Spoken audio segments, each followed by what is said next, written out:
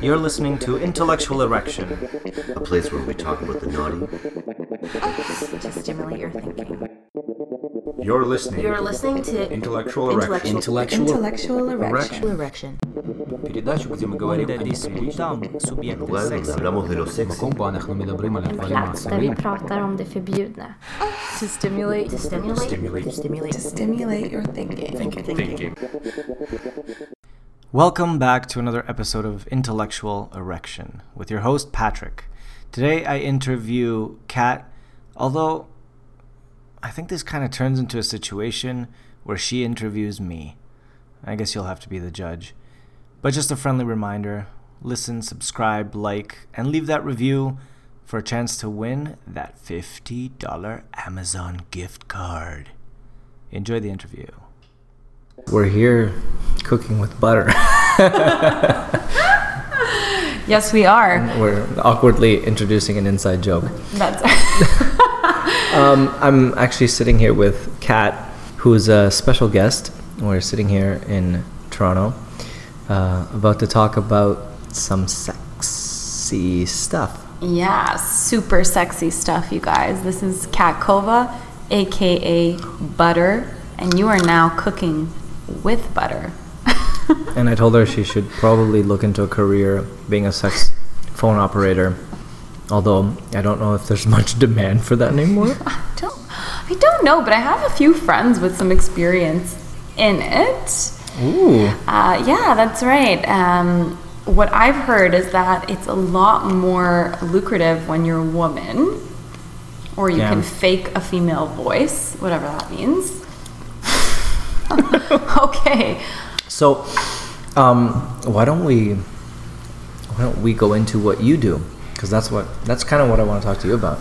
Okay. You do some interesting stuff. Yes. So I identify as a couple and individual therapist who is specializing in sex therapy.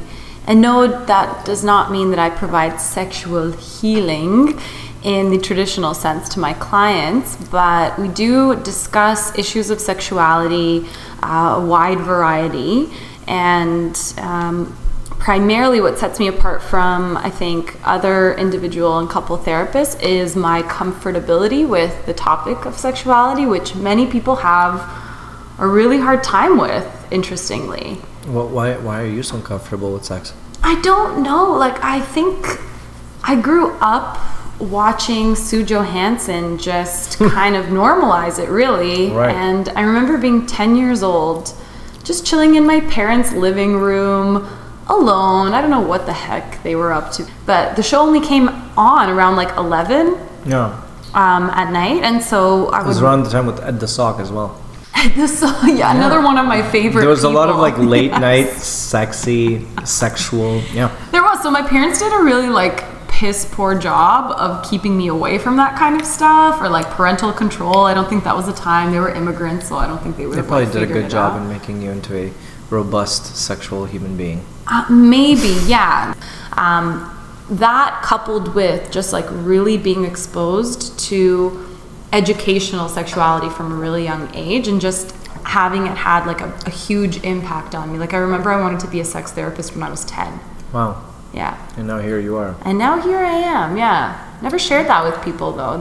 I thought that they would have thought I was a freak, Yeah, there was a time when that was the case. Now things are changing. There's a tide shift.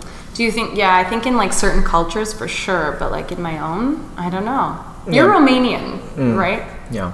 So what's your culture's relationship with sexuality and expressions, verbal sort of discussions about Very sexuality? traditional, patriarchal.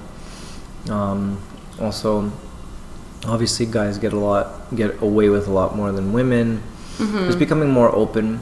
I think feminism is starting to blossom a little bit, but definitely nowhere near the level that I've experienced here in Toronto and in North America, where we're a little bit more open here, more progressive, definitely leaning more towards tolerance, especially towards varieties. of sexuality, of sexual expression, gender Variety. expression, Yes. which I think in Romania is at the very early stages. I don't think there's much acceptance. There's no pride parade, and I think there was an attempt at one several years back, and there were rocks thrown at people. Same thing happened in Serbia. That's like my background, not a great place for people that are not non-monogamous, that are not heteronormative. So it's not a very progressive place, but Okay. Yeah. So here you find that like poly relationships are more acceptable, and there's not that same double standard that you've recognized within your traditional culture. But would you say that there's still any kind of problems with just like misogyny or, you know, confines around female sexuality, even within the poly and kink community? yeah, and here, insofar as I've spoken to people in the poly, kink, BDSM communities, nobody has a solid experience of nothing but good interactions. Okay. So everyone I've met has had some hiccups, some potentially terrifying, traumatizing, or at least harmful experience in their, you know, the process of being poly, kinky, or with the BDSM community. So I think there's a lot of work. There's a lot of work to be done because it's still relatively new. As much as it's tolerated, doesn't mean that it's accepted. Doesn't mean that it's safe yet, and doesn't mean that that there's enough. I don't know. I guess I would say norms in place for people entering these spaces to know exactly how to behave and know how to interact with others. So it's still at the stage of early learning, which is beneficial in some senses, but it can also be scary. Okay. So let me ask you something. Like, if I want to be able to suggest or open a discussion around polyamory and kink relationships for some of my clients that come in for couples therapy, who are finding that they're having issues, they're not getting their needs met, their sexual needs or emotional needs met, or whatever. What are some of the most common issues that come up in polyamorous or kink relationships that I might be able to maybe warn my clients about, or at least take into consideration when I'm making those recommendations? I think the first thing that I've gathered from a lot of people that I've spoken to is that polyamory is not a solution to your relationship problems.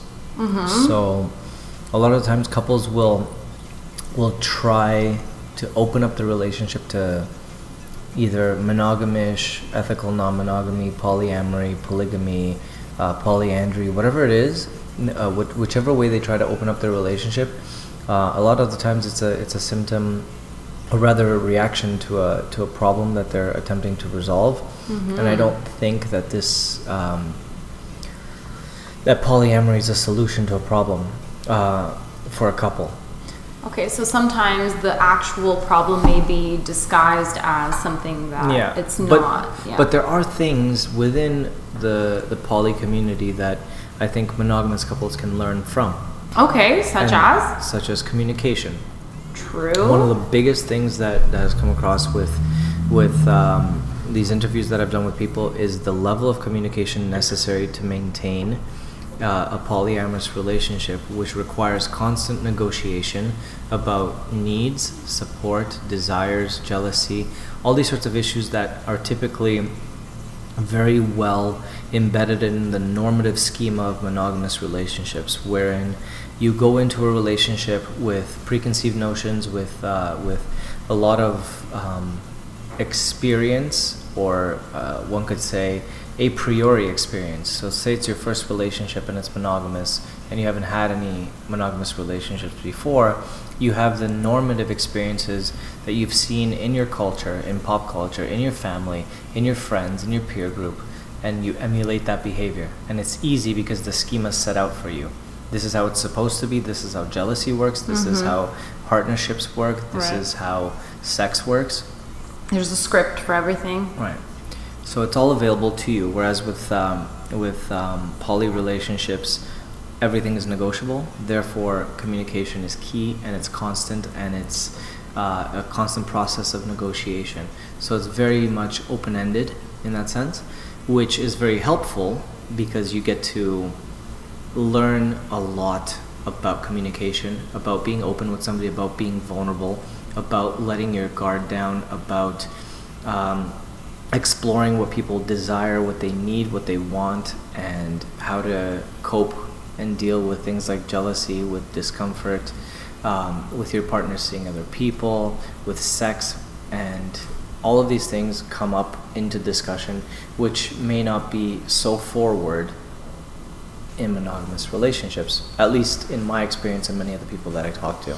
Okay, so it's like this hot topic thing that some people are like kind of getting interested in, like some people who may be monogamous or even monogamous, they kind of have heard about it and they've got some problems in the relationship, they may kind of turn to it. But do you think that there's some danger in introducing the idea of polyamory in your relationship when there's already problems that haven't been addressed? Yeah, that's what I was getting at. I don't think that it's a good solution to solve those problems because polyamory is such a negotiable status. It requires often that people come in with those kinds of values as part of their relationship chemistry. So if I meet you and you and I are both interested in polyamory, both you and I are interested in, let's say, non-hierarchical, ethical non-monogamy, which involves some form of commitment, but maybe you also want to have some relationship anarchy. Maybe we both agree not to live together. Maybe we both agree to specific dates when we see each other, and then periods where we do not, to build up desire, to build up whatever. If those come into play from the beginning, it builds part of the chemistry of the relationship. Whereas if you're already used to monogamy, you're used to maybe a live-in situation with that person, you share finances, you share resources, maybe you share a pet, maybe you share family relations, you're going to have to break down all those structures and revision. Well, yeah, you just have to reconstruct them under new terms, which is very difficult. And if you already have a problem in the relationship and you're trying to solve it, you're just going to be introducing more problems into the relationship. I find that is going to be very difficult to deal with, because now all of a sudden you have to negotiate everything, and I don't think that that's a very helpful problem-solving process. I think that it can be done. I'm not gonna be on the end and say that it can't, but I think that a lot of times when you open up the relationship as a problem-solving strategy, you're gonna run into a lot more issues that you didn't anticipate. And it's unfortunate for the people that truly have polyamory in their heart. Maybe it's on the back burner, maybe it's something that they've always wanted to experience, maybe it's truly inherent to their being. It would be unfortunate that the first time that they try it is within a monogamous relationship, and it ends up failing, and then they think that the structure of polyamory fails for them, and it's not the fact that they tried it within a monogamous setting where, you know, it didn't have a chance. So in that sense, let me flip the script. I'm supposed to be interviewing you, by the way. I told you, Well, this is a job hazard. It's a job hazard. Yes. You're used to interviewing people all day. I am, yeah. Which is good. Yeah. I haven't really shared much of whatever, but it's a good point, I think, for you to be asking me questions at this point, because I've interviewed enough people to be able to give feedback from a collective source of experience. Yeah. Right, which is interesting. I mean, which is useful for me in my work, right? Because I have couples coming to me complaining of either polyamorous relationships that didn't go right, or people who are interested in wanting to open their relationship up but are worried about what the consequences might be. and just people that have always identified as polyamorous but have like come across a lot of stigma and judgment from potential dating partners because of that. Right. Which I find really interesting. It happens a lot, right? Yeah. So why don't I ask you? Okay. Cooking with butter. Katkoa cooking with butter. Why don't I ask you what piqued your interest in the poly, kink, or BDSM communities? I mean, so this is really interesting because... By the way, I met Kat when she was doing a poster presentation during her last year of her BA. We're both at the same university, and she had a presentation on grinding. Yes. Not bruxism, as is when you grind your teeth when you are sleeping at night. Grinding against other human beings. Grinding against other human beings, getting freaky, getting nasty on the dance floor. And I suppose that sort of like interest in grinding kind of melts into my interest in polyamory, just because some of the results from that study that I did when I was, oh my god, in my last year of my BA, which seems like forever ago, is that we found that women who were sort of initiating grinding activities with men on the dance floor, they were perceived by other people as being very sexually promiscuous, very masculine in nature, and that this was sort of a negative thing or something that spoke about their sexuality or their morality, rather, in a negative sense. My favorite kind of people. Yeah, those good, just judgmental people. No, the people engaging in that behavior. Yes. The immoral, promiscuous. The sluts. Yeah, right? I love the sluts. Yeah, and so this idea that women who were sexually promiscuous, or at least perceived to be that way, could be considered by others to be sort of negative in morality or just perceived negatively was very interesting to me, and was sort of that was sort of like what I expected the results to show. When there's such an over-sexualization, I think, in our culture, especially when it comes to men's sexuality, that would actually indicate that women being like super promiscuous was a good thing. Like women being sexually available would be a good thing for men. And so I was intrigued by the idea of polyamory because I think for me, it integrated what I believe to be men's desires and women's desires for many different sexual partners, novelty, which studies have shown that women are like very, very attracted by or turned on by, into like one perfect union. Sorry, the women are attracted by what? Novelty. Yeah, so studies show that actually it's women, not men, who in long-term relationships start thinking about being with different partners. So they kind of get bored more easily than men do in relationships, which kind of goes against what we believe to be true, right? And there are many different cultures in the world where, in fact, women who are trying to conceive, and these are sort of isolated communities, they don't have a lot of access to education, they're kind of like old Aboriginal communities, particularly in South America, where women who are trying to conceive will try to sleep with as many different partners as possible so that they can, in one partner, find humor, in another partner find the quality of intelligence, and in a third partner find the quality of being very physically strong, and therefore have the belief that by sleeping with all of these different men, their child has a better chance of inheriting all of these different qualities. Right. So they don't really have the knowledge of how, conception really works, where you're just inheriting genetics biologically from one it person. doesn't work, but yeah. But sort of their idea is like, the more men I sleep with, the more qualities my child can there have. could also be an underlying biological factor to that, which is that your chances of being fertilized are higher, obviously, if you Absolutely. It's a good point. practice sex more often with multiple partners. One of them is bound to be fertile, and inseminate you versus trying repeatedly with one source. And That's right. that also goes for men, I guess.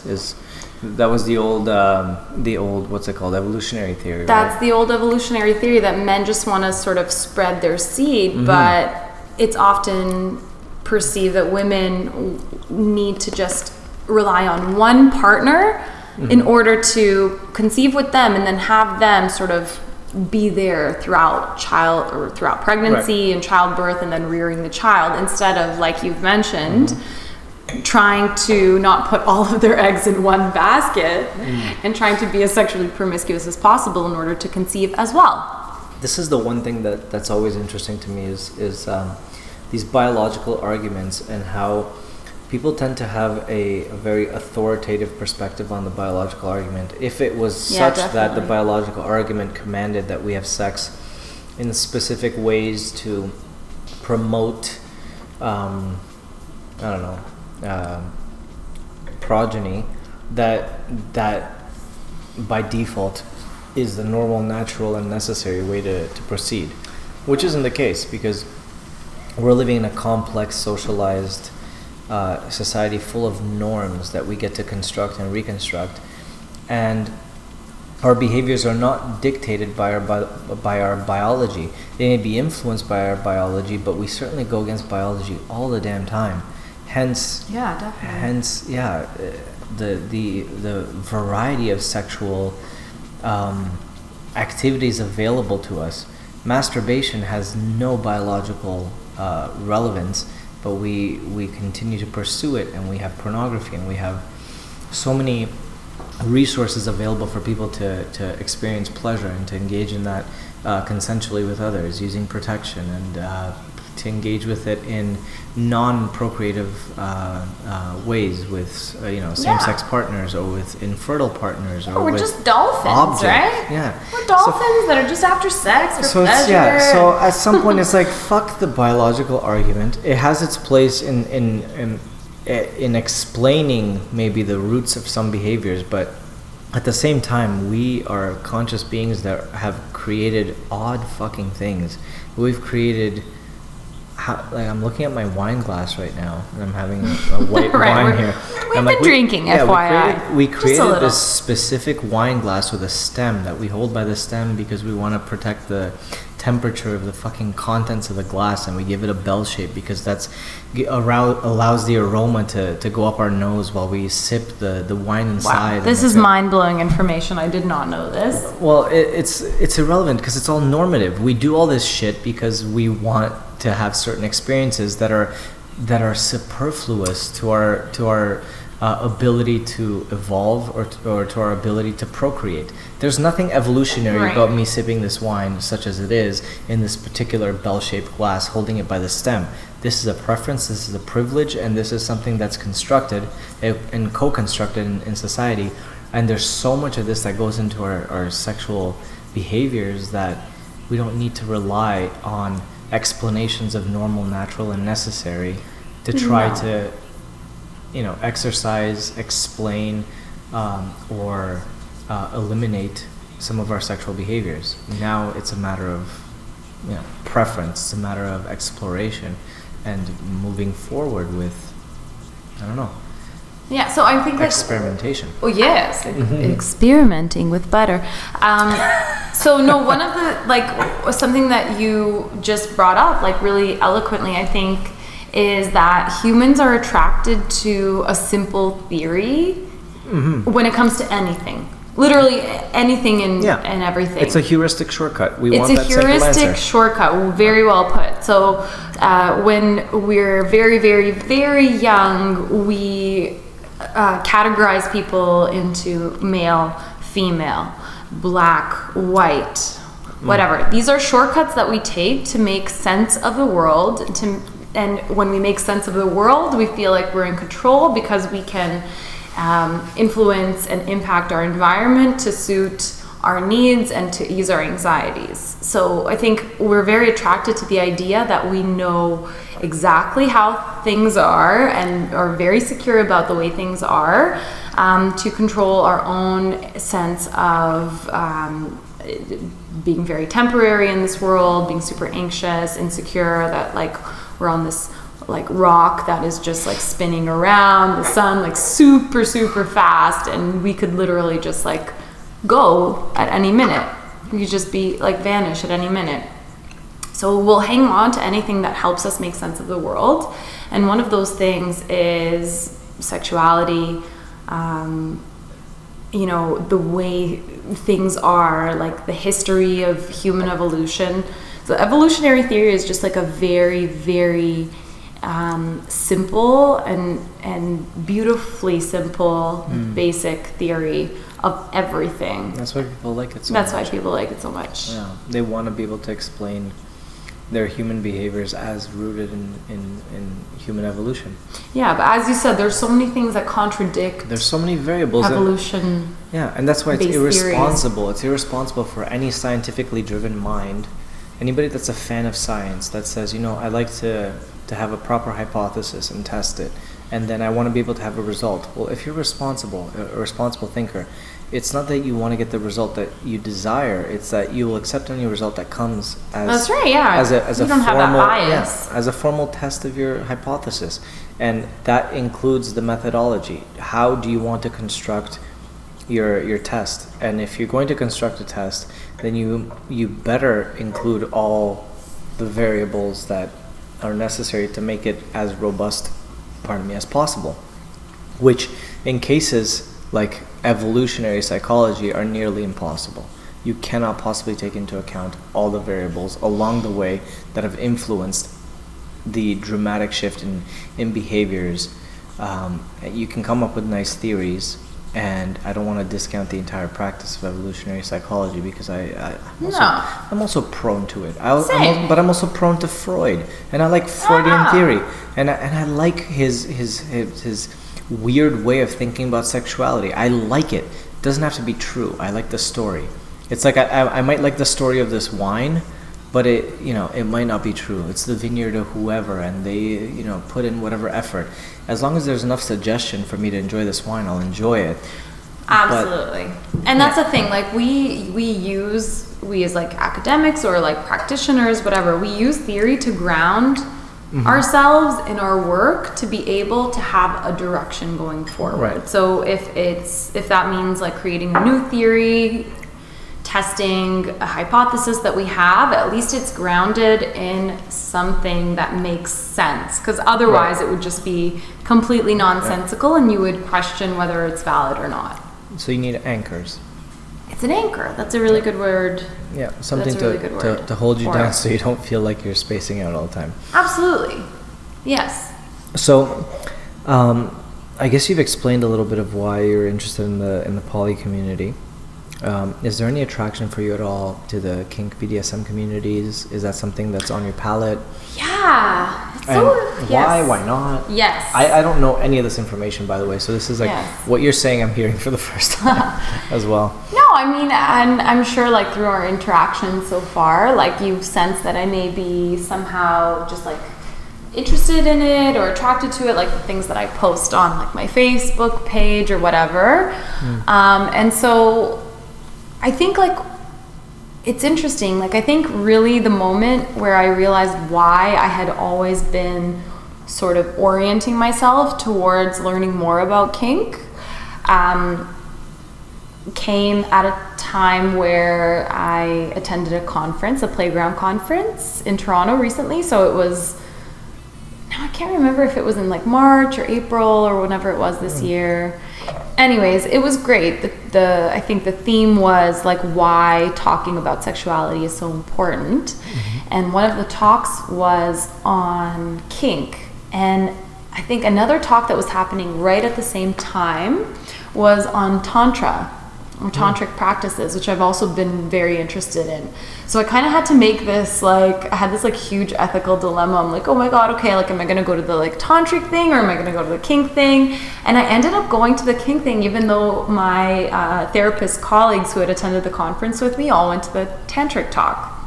And I was like, okay, so like what's wrong with me? Why am I like this girl that's like into like weird like ideas about like choking and like breath play and slapping and all this stuff. I'm like, what is actually wrong with me? And then I was like, relax, like chill. You're super interested in this for many reasons.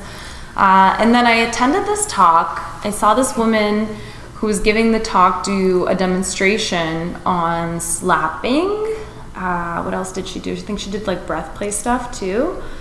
And when she was doing the slapping demonstration, she asked a few volunteers to go up, and she sort of started slowly asking people to rate where her slaps were that she was sort of like trying from like, you know, very light to a little bit harder on a scale of 1 to 10. Mm-hmm. And so she started with people who were like novices who had never been slapped before. And through watching this whole demonstration, I realized like what she was actually doing was she was negotiating very specifically and in detail what that experience felt like to another person, what was welcome, what wasn't welcome, what their comfort levels were. And I realized that this was such an important part of sexuality, and I think for many people like a missing part of sexuality that included so much communication. It always does, yeah. You know, like so much negotiation, so much communication that I think, especially for heterosexual couples, is missing because that script that we talked about earlier is already kind of like set out for them. They know exactly kind of like how it goes, you know, like oral sex for the guy, maybe oral sex for the girl, like if she's lucky and it's like an ideal situation, the guy likes going down, and then penetration, I don't know how many minutes of it, maybe ideally, you know, like the girl comes first and then the guy comes very shortly after, or in like a perfect world, like they both come at the same time, which doesn't happen very often. Although it did very recently with a very handsome Frenchman. I'm still trying to get over. I didn't tell you that earlier. This is the part you're going to ask to edit out when you're sober. I am very sober right now. Are you? I am very composed right now. No. This is you composed? This is me falling apart. Good. But... Wonderful. But I think the point that I'm like trying to get at is what attracts me to kink, which I don't think people see from the outside, like that they would initially be attracted to, is actually the amount of work that goes into negotiating these play situations, where people are consenting to situations that feel very erotic to them, and feel safe, even though like from the outside it looks very different from what's actually happening. So are you like that? Are you What are you attracted to in the whole kink BDSM play? Do you get turned on by watching other people do it? That's a yes or no. Okay. So I'm gonna go on a binary for that one. Just a yes or no, so I can. Like, it's a lead up. Do I like watching people experience kinky situations in porn? Porn. I've never actually seen it in real life. Okay, so do you watch kinky BDSM porn? I do. Okay. I have a favorite porn star. His name is Derek Pierce. Oh, okay. I was expecting a female porn star. No. I actually sent him an IG message at one point. Being like, you told me about this. Toronto? You told me about this. Okay. So, So I do watch it from time to time, but there's a point where I'm like, this is freaking me out. But where do you fantasize yourself being in that scenario? Are you more submissive, more dominant? I see it going. Go. No. So first of all, no. First of all, this isn't the first time that I've gotten that question, and it's funny because I think people assume that I'm like a submissive for some reason. I'm not really sure why that is. It's a gender thing. Typically, it might be a gender thing. Typically, it's assumed. Yeah. Yeah. But you could be dom, you could be a sub, you could be a switch. Well, here's the thing. So, like, I think I would be a switch. And the reason I say that, and maybe even like more towards the dominant side, the reason that I say that is because I've taken like many of these tests, like what kind of like kinky personality do you have? And even though the feedback from other people, and it's usually from men, is that they assume that I'm like a submissive person, is that I actually tend to like swing more towards the side of dominance. And actually that's kind of what matches how I feel internally, which is just that, like, if I have a goal in mind, or I have a dream or a vision, like, I am so focused on achieving that. And I think that's a very, like, traditionally masculine quality, where you're ambitious, you're driven, you're confident. I have a lot of confidence in myself. I just believe in myself. I'm like my number one fan. What a horrible thing to do. Isn't it terrible? No, it's the worst. And so I just go for it, you know? And for me, that feels really natural. Right. And I think, again, influenced by my mom, right? She's very much like that. I call her the dream weaver. I feel like everything that I have in my life, my mom has, like, dreamed up. That's very good. It's very nice. That's actually nice to hear. Yeah. So with your more dominant tendencies, do you find that, would you conceive of playing with a male or a female?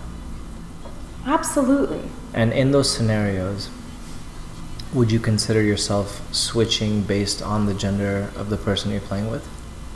Like, are you asking if I would be more receptive It's just based that- on who I'm playing with? It's typically that I hear from a lot of women that they tend to dom more with other women and sub more with other men, but that's not a strict dichotomy, because it also depends on the person that they're with. So some men are just naturally more submissive, some women are naturally more dominant, but I know that there's a clash sometimes. So some people are like, strictly with men I will not submit, I will dominate, and strictly with women I will submit and not dominate, or vice versa. Whatever's the case, have you considered it? Have you experienced it? I have no idea what your take is on this, so that's why. That's such an interesting question. Like, I think I've definitely reflected on this, and I find that, like, what attracts me, so I'm bisexual, but, like, so what attracts me to other women is that with women, I feel like much more dominant, and I feel like I take a lot more initiative with them to like create a sexual situation, or just like create movement in the relationship. But I used to think that was the case because it's so much more difficult to figure out, like, who is also interested in women when you're around other women. Like, the default is heterosexuality, so you're not really sure With women? with women, if you're a woman, how anyone is going to react. So I think you have to sort of, like, take chances. You have to put yourself out there in order to find out what the feedback is if people are interested. But then I noticed that this is actually, like, my approach with men as well. Like, where if I'm actually interested in a man, I'm not gonna, like, play, like, damsel in distress and, like, try and, like, indirectly, like, show signs of interest. Like, I will literally just, like, tell them, I've been thinking about you, I want you, that's it. It's actually really, I don't know, like, I've gotten criticisms for it because people assume that there should be some level of game playing that happens in order to, like, hook somebody in or whatever, like, keep someone around. And I'm like, I think that's bullshit, because I think you should just be honest with your feelings. I mean, but that's just me. I agree. Do you? Personally, I do. Really? I used to be, formerly when I was younger and much more sexist, misogynistic, I was threatened by women approaching me. I didn't understand it, and I didn't like it. And then I didn't like it. yeah, and then as Not for me. as I progressed and as I learned, as I became more feminist, I began to really enjoy the approach of a woman wanting me. It just seemed so much more rewarding because at this point it's not that I'm trying to convince somebody, I'm not trying to coerce someone into being with me, which is a lot of the game that many heterosexual males can play. I'm not saying that they all do or that they all would, but a lot of heterosexual men can play this game where it's like they coerce somebody into sleeping with them. And then it's like an achievement. Yeah, and then it's an They've done achievement, but something. really the achievement is so empty when you realize that the coercion was the thing that did it, as opposed to that person wanting you. Oh yeah, I can imagine that. Yeah. And then the sexual experience for me is just drastically different. Coercion or manipulation, if you don't like coercion as being too strong of a word, when you're trying to convince somebody to sleep with you, to play with you, to whatever, is vastly different than when somebody approaches you and says, you know what, I want you. And then if you get the benefit and the privilege of hearing why they want you, it makes it that much better. Right. I like your personality, I like your eyes, I like your approach, I like your whatever it is. Yeah, you're amazing. Like, you're so smart. You're actually so impressive. You like, actually get a genuine boost of self-confidence versus a sort of self-deceptive form of self-confidence, which is through trying to coerce people. Right. Oh, like, I've duped you. I've like convinced you into having sex with me because you originally didn't want it. Like, how sexy is that? You didn't really know I'm a piece of shit, and here I am coercing you. Versus, wow, this person genuinely likes something about me, and that enriches your life as a person, because you will lose insecurities and you'll become more genuinely what it is that you're comfortable with. You no longer have to put on a show. So that's confidence, right? Yeah. It's genuine confidence. Yes, exactly. So whatever your like feelings and thoughts and intentions are, you act in accordance to those things. Yeah. And I think people like that. But I have been told that I come on a little too strong, or like the messages I've heard lately are like, you seem too sensitive, or in a very genuine sense, I just want to say fuck those people. Like, who are giving you that feedback. I'm telling them the same thing. I'm like, listen, dude, you're clearly like, I don't know, you don't get me because you don't have that same like emotional depth or whatever it is to understand that when I'm telling you like how I feel about something, I'm actually connecting to my own emotions and like being real to my own experience instead of like trying to act like some fuck girl or like cool, pretentious like person or whatever, like trying to play a role. And there shouldn't be. Like, I'm just not trying to do that. I just can't. It's not that there shouldn't be. It's just, okay, personally, I don't like the game playing. I don't like the chasing. I hate it. So oh my God. To hear that you're saying that you have a very honest, forward approach, that's something that resonates well with me. I can understand why a lot of people are threatened by it, because maybe maybe they're not used to it. They think it's disingenuine, or they think that they build up some sort of reasoning why you would be like that. Right. I don't know. I guess it's their loss. Because if they meet a genuine person who's like that from the get-go, and they don't realize that that's something that's truly rewarding, to have somebody who can just be open, be vulnerable right from the get-go without having too many holds barred, then I guess it's their loss. Yeah. So like, I think that like takes like an emotionally sort of mature, like connected person to like sort of gel with, or to not be thrown off by. But I've heard this about like people who are in polyamorous relationships, is actually that they're like very sort of emotionally attuned to themselves and to their partners. So do you think that's the case? Do you think that people who are in polyamorous relationships are like very emotionally mature, connected? I've heard a lot of different takes on this. From my perspective, having seen a lot of poly relationships, I think that is the case. People are more emotionally in tune, more emotionally available, more readily vulnerable. But this is like the real deal poly OGs. This isn't like people who are like putting on the title. No, but I also think that there's a lot of people that aren't prepared for it. And I think that people don't realize the amount of work that goes into it. Yeah. So even with the best intentions, you can always go in and mess things up. And that's why, as they say, the road to hell is paved with good intentions, right? Yeah. Is because people may want the best for themselves and others, but they're just not prepared for it, because one, they could be inexperienced. Two, they could be in an existing relationship with somebody and they're opening up. Three, they don't know how to manage multiple relationships. or 4, they haven't assessed their their intentions. They haven't introspected enough about why they like to engage in certain sexual activities with others and what it is that they want. And it's hard to be honest with yourself. It's hard to be honest with other people. It's hard to be vulnerable. It's the thing that I'm getting a lot of is that polyamory is not easy. It isn't. And you should be prepared to put in the work. And if you do, it might be really rewarding for the people that feel like monogamy isn't for them.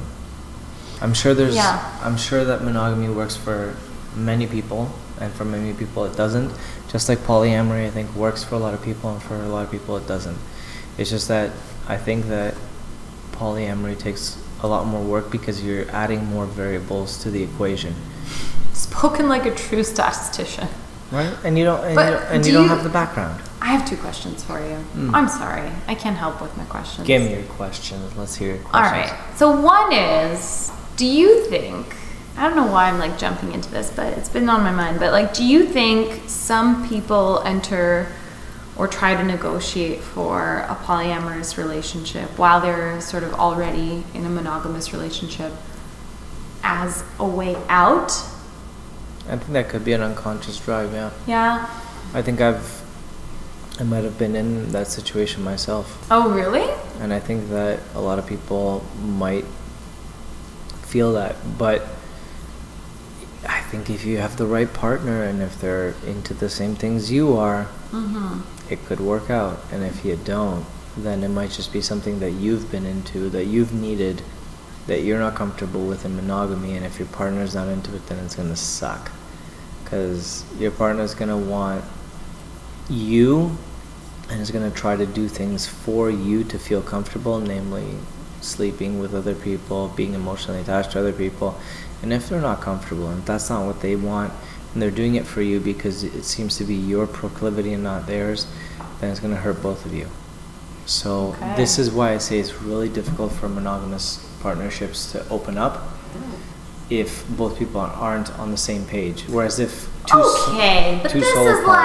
this is like, you know, current employers asking for like a starting position, but the person needs to have like 5 years of experience already. Yeah. So, you know, is it okay for people who maybe weren't like born with like a polyamorous like identity or whatever to like try somehow? And what do you think is like the healthiest way like into it? I think it's possible. I just, based on anecdotes from what I've seen so far, is that the opening up aspect of a relationship, especially if it's been a while, if it's in the early stages of the relationship, maybe it's not as difficult. But imagine being married to somebody for several years and then all of a sudden saying, you know what, I'd like to open up the relationship. That's a very difficult conversation to have with somebody who you expected to have, a lasting partnership with, maybe a family, maybe, I don't know. It's whatever people expect when they get into these situations. So there's many feelings like involved at that point. And of course people are going to question you on your reasons. Why do you want to open up the relationship?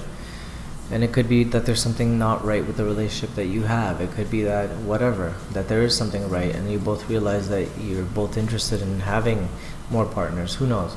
I'm not an expert on this issue. I'm listening to people. I'm trying to understand why people do these things and what it is about them that's similar to the sentiments that I have about it. But it seems to me that opening up when there's a problem in the relationship is that if you treat it like a solution to the problem in your relationship, it might not work out in your favor. Right. So you're treating like the symptom, you're not treating the cause. Yeah.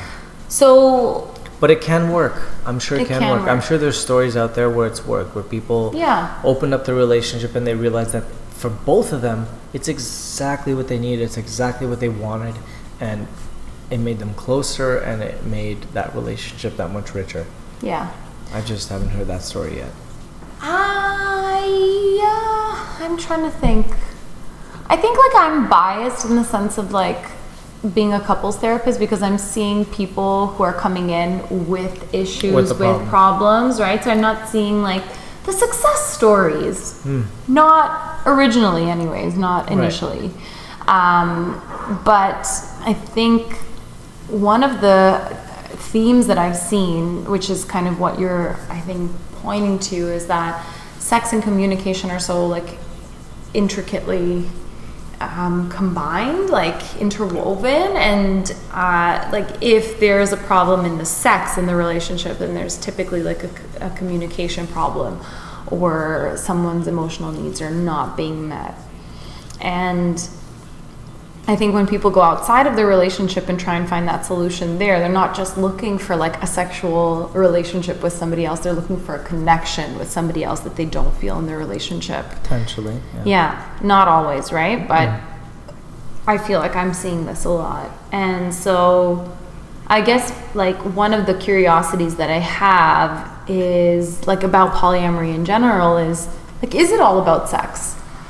No. Or is it about like, is it really about connection? Is it really, like, what is it about? So there's two things. And I ask this question of a lot of people that I interview is,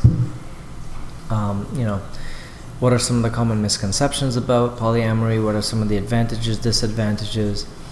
And on the one hand, people want to make sure that the general public doesn't look at polyamory as just, perverts who are... Aren't they, though? But here's the thing, right? It's like, is it all just perversion? Is it all just sex? Is it all just people that have a specific take on sexuality? Yeah. And on the one hand, it's like sexual positivity is a thing that we strive for. So even if that's the only reason that people get involved in polyamory, is that they're just have a really strong libido and they want to fuck a lot, good, let them. Right. Let it be, and there is a space for those kinds of people, and let them have what they want to have. If it's all about sex, let it be all about sex. That's not a problem. So, but there's a lot of people that aren't about that. There's a lot of people that want genuine connection, but they don't want to be limited to a single relationship. They want to be able to feel the freedom to explore that with somebody else. Because if you're in a relationship and you meet somebody outside of your relationship and you want to pursue that, who is to say that you shouldn't? But so in your, you're one person, and so it's hard to ask you for like what the ratio is in general, but like in your experience, what would you say the ratio is for, people looking to just fuck, and then people who are actually like after the emotional connection that they feel to other people, maybe through sex, maybe through just having intimacy with other people outside of the relationship? I think I've personally met. I've met probably a good half of each. So I've seen like a 50-50. Yeah, it feels like that. It certainly feels like that. It's hard to say because the people that are involved emotionally are also very open sexually about what it is that they want and like. Okay. But I've met enough people that say, you know what, I'm not interested in just fucking. I'm not interested in just having sex. I'm not interested in just having that sexual experience to gratify some perverse notion of partaking in an orgy, in a threesome, in some sort of like sexually promiscuous activity. I want it to be meaningful. I want to be able to engage myself and engage all my senses. I want to be able to do this for emotional reasons as well. So I've met enough people on both sides of it to know that it's dynamic and it varies. And I've also known enough people who have switched. They go through different periods of their lives. Some people sometimes want a deep emotional connection with one or multiple people. Platonic, romantic, sexual, or otherwise. And I've met enough people who go through periods of just bombastic fucking, and they just want to have every dirty, nasty possible sexual experience. They want all their orifices filled. They want every part of them touched. Yeah, and that's ears, that's not a problem. If you're safe and you're consensual and you communicate, why not? You know, Right. have your sexual fantasies fulfilled, have your emotional fantasies fulfilled. I think people vary dynamically on that depending on what like where are you in your life? Did you just get dumped by someone? Are you looking for love? Are you looking to get fucked until you forget your name? Like, where are you in your life? Does that ever happen where you just forget your name? You can forget a lot. You can get so deep in some kind of fuck space, subspace, whatever space, where you can forget where you are in the world. Mm-hmm. And it can be beautifully rewarding. Yes.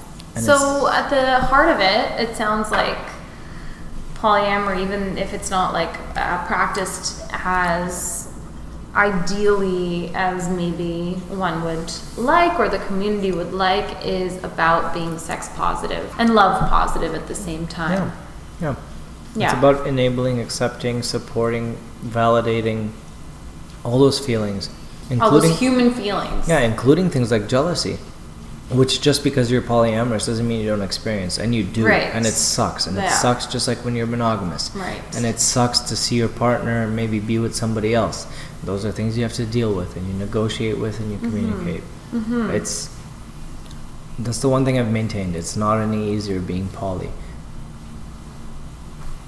It's kind of It's still the there. same compounded with interest. Yeah. Compounded with interest. So then, I want to ask you one last thing: is Okay. where do you see yourself on your journey? I mean, you interview people, you talk to them, you do research on sexuality. You seem to Yeah. have a kind of an interest in these communities, maybe from an academic stance, and possibly a personal stance. Where Don't smile at me. I'm just saying, like, Don't say personal with a smile. well, I just want to know, Yeah. you know, because I ask you a question and then you go academies on the people, you know. Nobody, and this is my little pet theory, is that nobody goes into academia without some kind of personal interest. Yeah. Yeah. Maybe I'm wouldn't- just a pervert. Who knows? Well, are you a pervert? I think we're all perverts. Like, I just No, think... not all of us. You know what? I genuinely think that, like, everything under the sun is, like, quite human. So whatever you're going through, whatever you're doing, whatever you're desiring, I think it's just all very human. There's a lot of variability within I'm that. gonna get more intense with you. I want you to make I statements. Get away from Don't pull a Get away therapist from to these. remind This me. like we are all like this. But you didn't ask me your question. I'm happy to answer it. Okay, my question is with I statements is Yes. what's your interest in poly, kink, BDSM? Your personal interest. Yeah. What do you want out of it? What do you envision? Is there a fantasy that you play yourself in? Is there something that is that you want that maybe these communities offer? So quite simply, I was working with my own therapist last year. So in 2017, I had a very tragic loss in my family, and I started working with a therapist. I hadn't been to a therapist before, which is funny because I was training to become a therapist at the same time. Right. But this was a very moving and changing experience for me in that I became the client and started thinking through some of my own personal baggage and some of my own shit. And I remember like one of the most crucial, important, life-changing questions that I asked myself in therapy with my therapist was, who am I living for? Like, where are all of my decisions, my actions actually coming from? Like, where did I get these beliefs from? And so for me, that question changed my life in the sense that I started thinking, being very critical about how I live and what I'm doing, what my actions are, what my beliefs are, Right. and what they're informed by. And asking myself very critical questions about how much I'm allowing existing beliefs that are like formed literally by like other people who I haven't even met maybe like centuries ago, about how I'm supposed to live my own life. And for me, it's really a question of liberation and choosing, even if it's like experimenting at first and not being like a permanent thing, just being able to like experiment and break away from and deconstruct like social messages about what I'm supposed to do and how I'm supposed to do it and who I'm supposed to do it with. Right. That's basically what it comes down to. And I think poly and kink kind of challenge those mainstream messages, right? And so I think that's been really sort of my pull towards those concepts and those lifestyles. Does that answer your question? Yeah, it does. You want to see what it has to offer, it seems. You want to see how certain norms are broken down, and you want to exercise your freedom, which I think is entirely intelligible, especially for somebody like me who values freedom above all else. Right. Well, yes. this has been fun. Wow. We've created a tasty meal here with butter. Yeah, a nice sample platter. Cooking with butter. And we've been eating nuts, by the way, this whole time. I hope that my nut eating hasn't fucked up the interview terribly. Maybe you Crunch, can hear crunch. my chewing. Yeah, crunch, crunch. Here's the crunch of an almond. Get ready. There it is, folks. Cheers. You heard it Well, here thank you first. so much, Kat. And Thanks, Pat. I hope that you'll be a continuing voice on the podcast at some point. I'd love it. This is so much fun. Thank you so much for having me. Thank you. Slušate Intelektualnu erekciju, mesto na kome govorimo o seksualnosti da bi stimulisali vaše razmišljanje. aka butter, and you are now cooking